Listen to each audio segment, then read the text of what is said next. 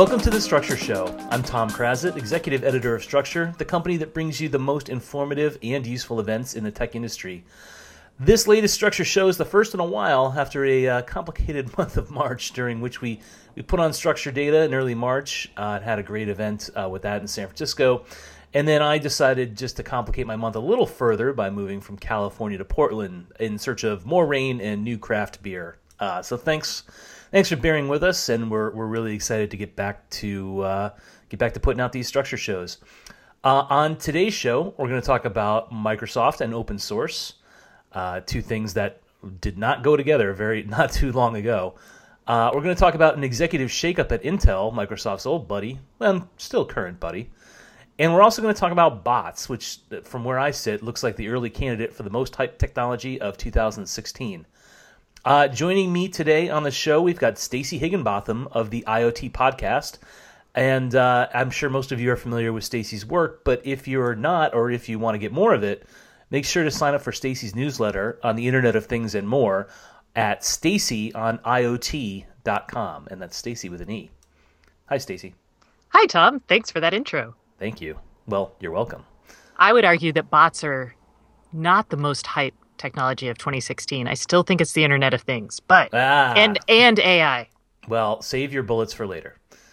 First off, we're going to start with Microsoft, and last week was their turn in the tech spotlight. It's after most of March. It seemed like Google had really dominated a lot of the talk, in terms of its AlphaGo competition and all the amazing things that came out of that, as well as Google putting on its own cloud conference in which Diane Green and Urs, old friends of Structure, really put on the full court press when it comes to turning people into the idea of using Google's cloud instead of Amazon or Microsoft itself. And I didn't really think anything earth-shattering came out of Build, which, that's not I don't mean that as a knock on Microsoft, but, the most interesting thing came to seem to me, that is, about how quickly this company has turned itself around when it comes to its mentality towards cloud and open source in particular. It's not even,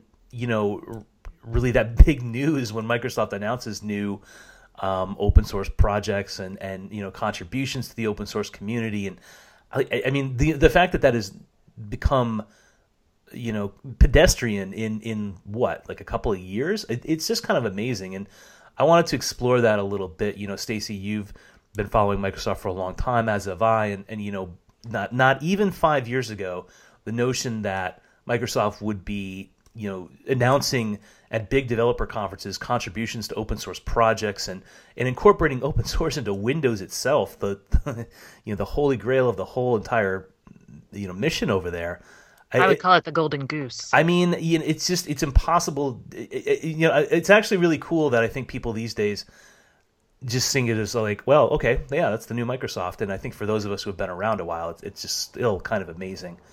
I mean, other than the fact that Steve Ballmer went off to overpay for an NBA team, what do you think really turned Microsoft around when it came to the embrace of the open source world? I think probably 5 or 6 years ago, they realized they had to get into the cloud, right? Yeah. And when they started building Azure, they had it kind of running separately as its own entity, which is not the ideal way to run any sort of cloud operation. And your cloud operations are going to be mostly open source. That's just that's where the developers are. And so once Microsoft realized that, they kind of had to go all in, and they've been gradually moving towards that. Earlier this year, they bought, is it Xamarin? I never know how to say this company's name. I was hoping you weren't going to ask me that. Oh, see? All right. They bought an open source I think it's mobile development tool, basically. Our apologies to the good people of Xamarin if we butchered that. Sorry. So when they bought that, and, that was a big deal for Microsoft. And then in March, they did the SQL Server on Linux, which was, again, a big deal for... It's kind of like a road sign passing. Like when you leave a state and you're driving through and you're like, oh, you've now left the state. You knew where you were going. You knew you were going to leave the state, but you still celebrate because it's a big milestone. And for Microsoft and these kind of moves, they've been making passing a bunch of milestones here. The .NET open source project, I think, was the one where it was really like, whoa, okay, you guys are serious. That was a couple of years ago now, I think. Yeah, I think it may have been last year. No, I think it was 2014. But yes. But you're right though. I mean, with each, that was a huge deal, and .NET was not exactly a core strategic product for Microsoft at that point. So open sourcing it was kind of like, wow, it's a big symbolic effect, but how much does it really matter day to day? And with the Xamarin product being baked right into the flagship product, I mean, now it's Microsoft's embrace of open source is wholesale. And it has to be, because we're no longer, okay, the ideal is you're no longer in this siloed world when it comes to your internet infrastructure. And that goes for your servers that are, running your cloud operations. That goes for any of the apps you're building. You want everything to be developer friendly. And even that was part of the whole thing though, right? I mean, like, in order to run Azure as a world-class cloud computing platform, they had to offer Linux servers to their customers. Oh yeah, well, and they had to start building on, Xen hypervisors. They had to do a lot. I mean, they had to embrace it internally before they started releasing it publicly. And I guess the point is that all the developers you see running around today have Macs, and it's not just because Macs are cute, cool, trendy computers. It's because it's easier to program on them, because the terminal, you can go straight into programming right there, as opposed to on Windows where you can't.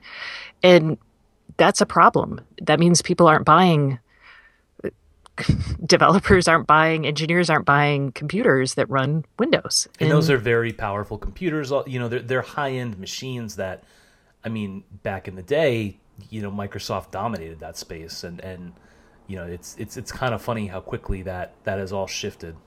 Yeah, so if you don't want to end up being the company that makes mainframe software, which, IBM, still very powerful, profitable business. You can crank out a few years of revenue off of that, but it's a declining, it will only be so large after a certain point in time. And I don't think, to me, this whole thing is about Microsoft realizing that it could have been headed for an IBM-like future where it was just milking revenue from its existing clients who were too freaked out to switch to anything else new.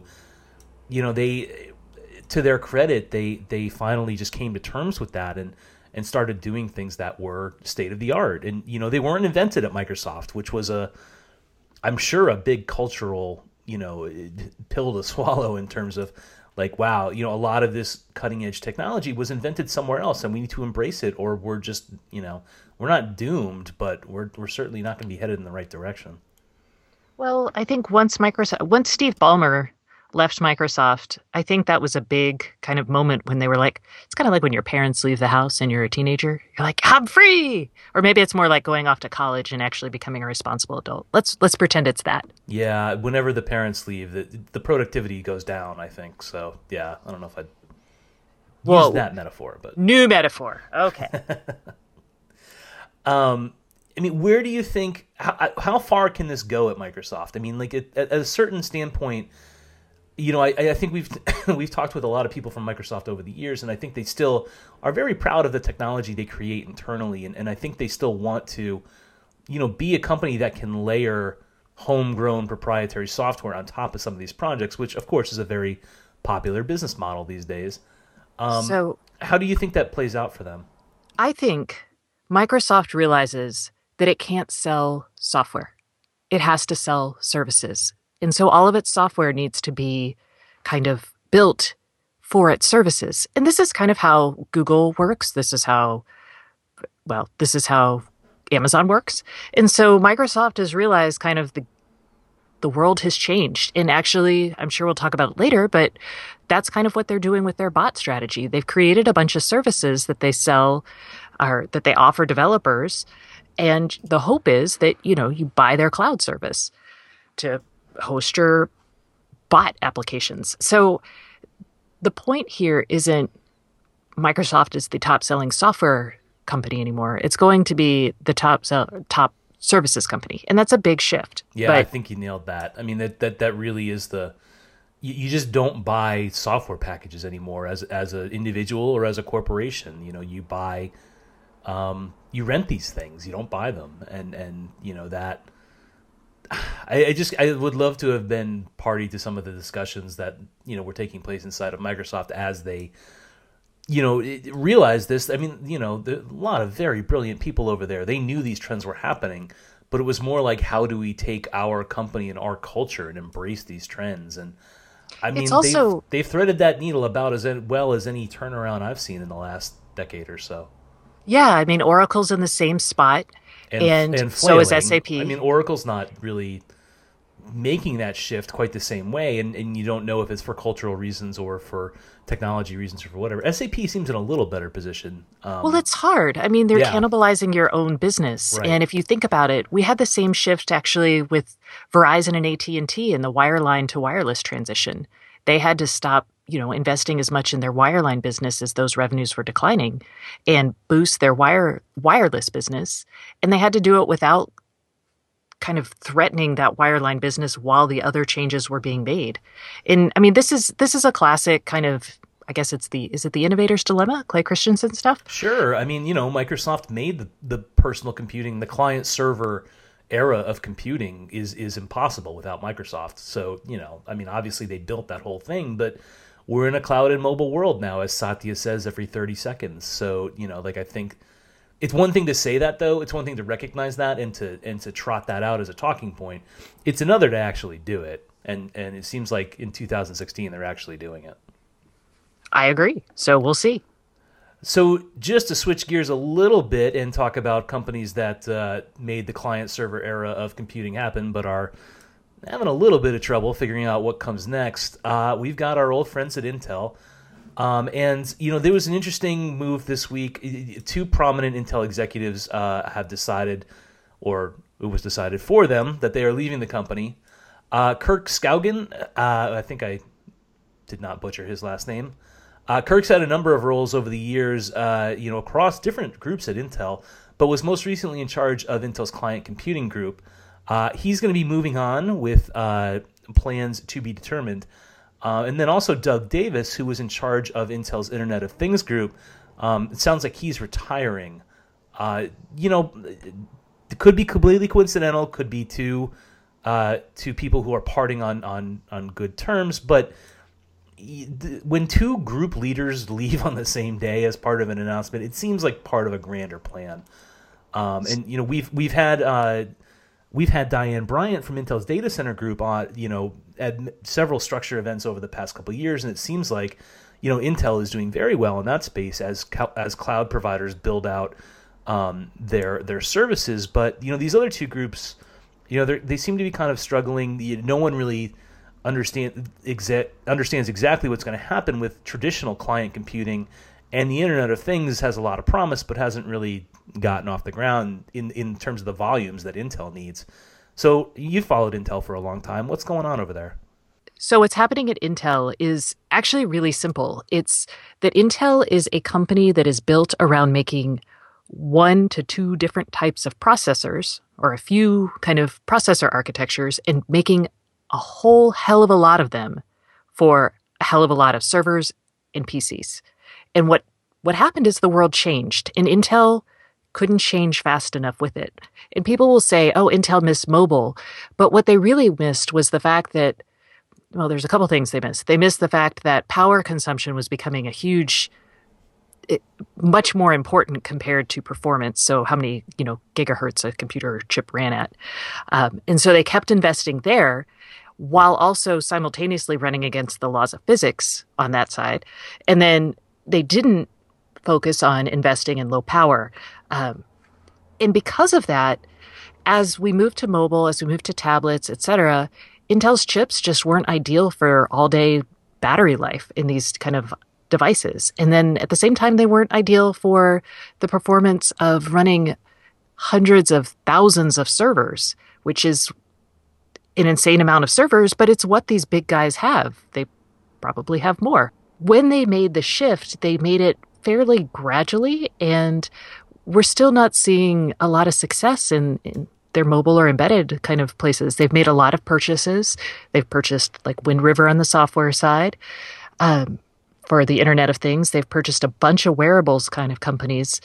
But at the end of the day, the company is just not set up to produce hundreds of different SKUs or hundreds of different of types of chips for products that are going to be sold like in the 100 millions as opposed to the billions. Does that make sense? Yeah, it does. I mean, they've had a few design wins in phones here and there, but I mean, I don't think they're shipping any kind of chip in the the mobile space or the Internet of Things space in the kind of volumes that really make anybody sit up and take notice. And I would also add one more thing to your sort of looking at back over the years.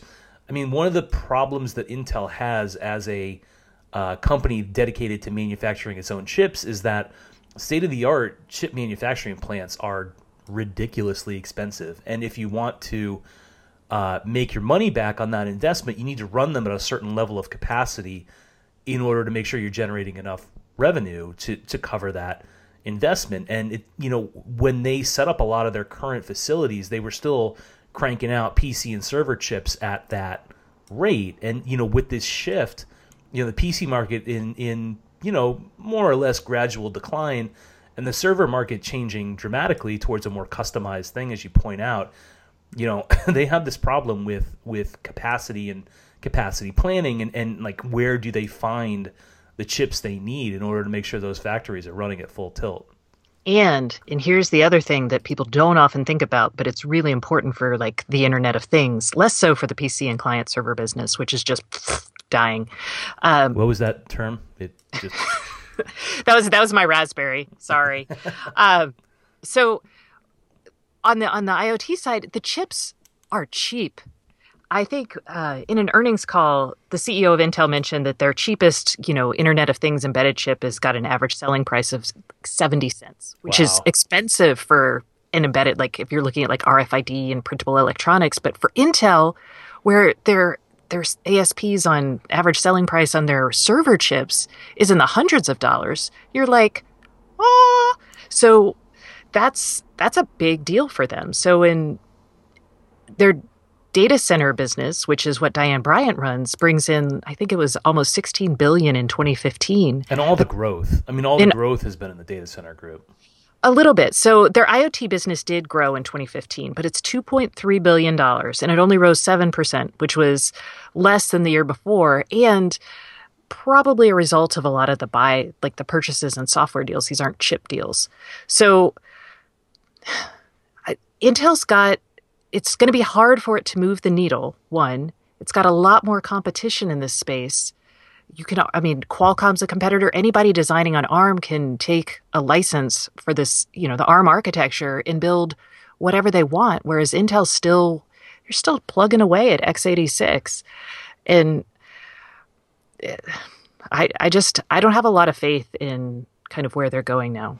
And just sort of, I agree with you. I think you've laid it out pretty well. And, I sort of go back to, the fact that these two executives have left the company. I mean, I don't know exactly what how he had steered the Internet of Things group, but, in terms of leading the client computing group, like, I don't really know who could turn around some of these trends. It doesn't seem like, in the client computing group, I think there was an execution problem back in the day, as you pointed out, with the focus on power or the focus on performance over power. But now that you've gotten religion on that, it's really just it's a much larger business market problem than it is necessarily what Intel's client computing group is doing to challenge that. In the Internet of Things group, the opportunity is up for grabs, right? So maybe there's more that Intel could do there to capture that. It seems like one of these things where the people running the thing may have just been the ones to take the fall for the performance overall. And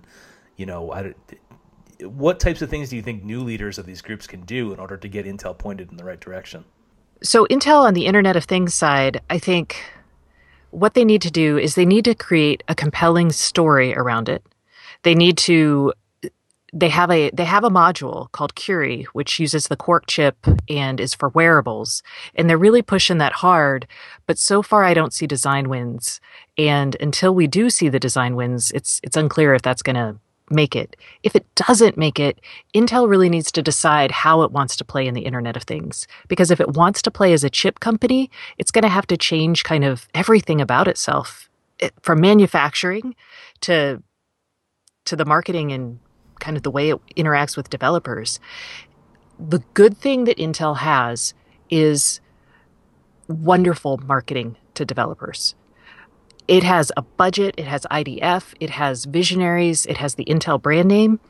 And what it can do if it has the technology, even if it's not Intel built and homegrown, even if it's an acquisition of, some crazy sensor companies, it could really sell those. But right now it's kind of trying to sell something that's relatively new and that nobody seems to really want. And that's hard. I sort of wonder if Intel has to embrace the same thing that we were just talking about with Microsoft, the not invented here, roadblock that a lot of companies come across. Like, if the opportunities are in different, instruction sets or different architectures, then, maybe it's time for Intel to get a little more serious about those, which I know, you talk about your cultural shifts. Anything Intel shifts away from x86, if that happens, like, to me, that's a bigger shift than Microsoft moving away or embracing open source. But so we'll see. when they bought Basis, when they bought Basis, the maker of the Peak watch, or the Basis Peak. Anyway, when they bought that company, they actually are now selling a product with an ARM chip inside. And so lastly today, let's talk a little bit about bots. And it seems like every company in tech so far in 2016 wants to talk about their bot strategy. From Facebook to Google to Microsoft, and including a rapidly increasing number of startups. Bots, and correct me if you think this is wrong, Stacey, but for the purposes of this discussion, let's call them computers pretending to be humans based on artificial intelligence research. Does that make sense? Wow, where'd you get that definition? That came out of my brain. Wow, okay. I guess that's...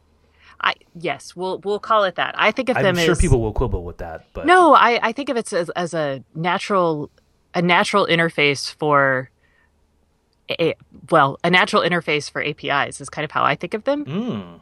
But you're right, it is powered by AI. The natural interface that's what the AI part of it is. It's the voice interaction or the speech to text translation. So, and yeah, they're delivering information. So, but this isn't really a new concept, there've been really poorly performing chat bots on, like, your telecom bill, and maybe some things with airlines, and there've been sort of internet bots around for a very long time, but it seems like they're getting way more sophisticated, and it seems like people think that there's about to be a kind of a bigger leap in performance and sophistication over the course of the next year or so. Why do you think this is all coming together now? Sure. I think two reasons. One, we need a natural user interface. As our software is getting so much more complicated, and we're having to do so many more things on computers. And computers are a sucky way to interact with, like, information and to perform tasks, because you've got to type in weird commands. And, if you go far enough back, you're like, oh, GUIs, they're great. Oh, various programming languages make it easier. But bots are like the ultimate in easy programming. You're asking your software to do something for you in a way that you feel is normal, like, hey, I want to order a pizza. And voila, the software figures out what you said, and they figure out the commands to go execute it, and then it goes and executes it. And since we're doing everything on computers, that's just how it's going to be. Would you consider Alexa a bot? Because it's kind of the same idea, right? It's a voice enabled UI with a computer that you just say things to, and then it goes off and it does them for you. So I think bots are part of this natural user interaction. I think they're part and parcel of what the Echo is. So is Amazon's Alexa, sorry for anyone who has this, a bot? I don't know, but it's part of that overall trend. And that trend is what's really important. And that's what's driving bots. So we can get all excited about bots, but if we don't see, I guess, the bots for the trend, the forest for the trees here, we're gonna miss out on what's really happening here, I think. I mean, to me, the interesting thing is I think you were right to reference the API,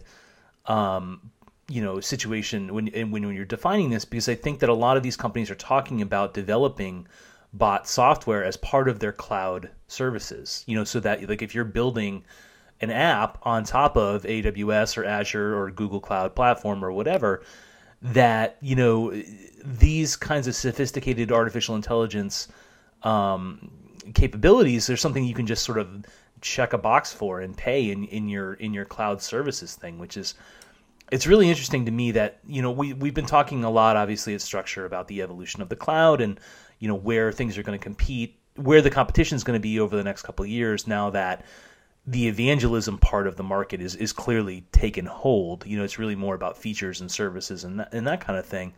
There are a lot of people who think that AI and bots and these kinds of things are how Google and Amazon and Microsoft are going to compete against each other. Do you think that, how specialized, I guess, a market is that, or is that something that has as much widespread potential as the cloud itself? I think the underlying AI infrastructure, the services that offer you voice chat or the services that offer you speech to text translation, for example, or the services that offer you a predictive algorithm, those are going to be like the software for the next generation, the services for the next generation of building software, I guess is really what it is. And developers are going to they'll link their APIs to those services to deliver a different service for the end user. So in a way, that's why all of those companies are researching like base level AI stuff, because they need to build the best tools for the developers to use for like building these bots, basically. So that's what's happening there. I really think the way people, again, I'm not harping on this. I am harping on this. The way people are going to interact with computers is driving this and is the reason why this is happening. And it's going to enable people to build more software, better software.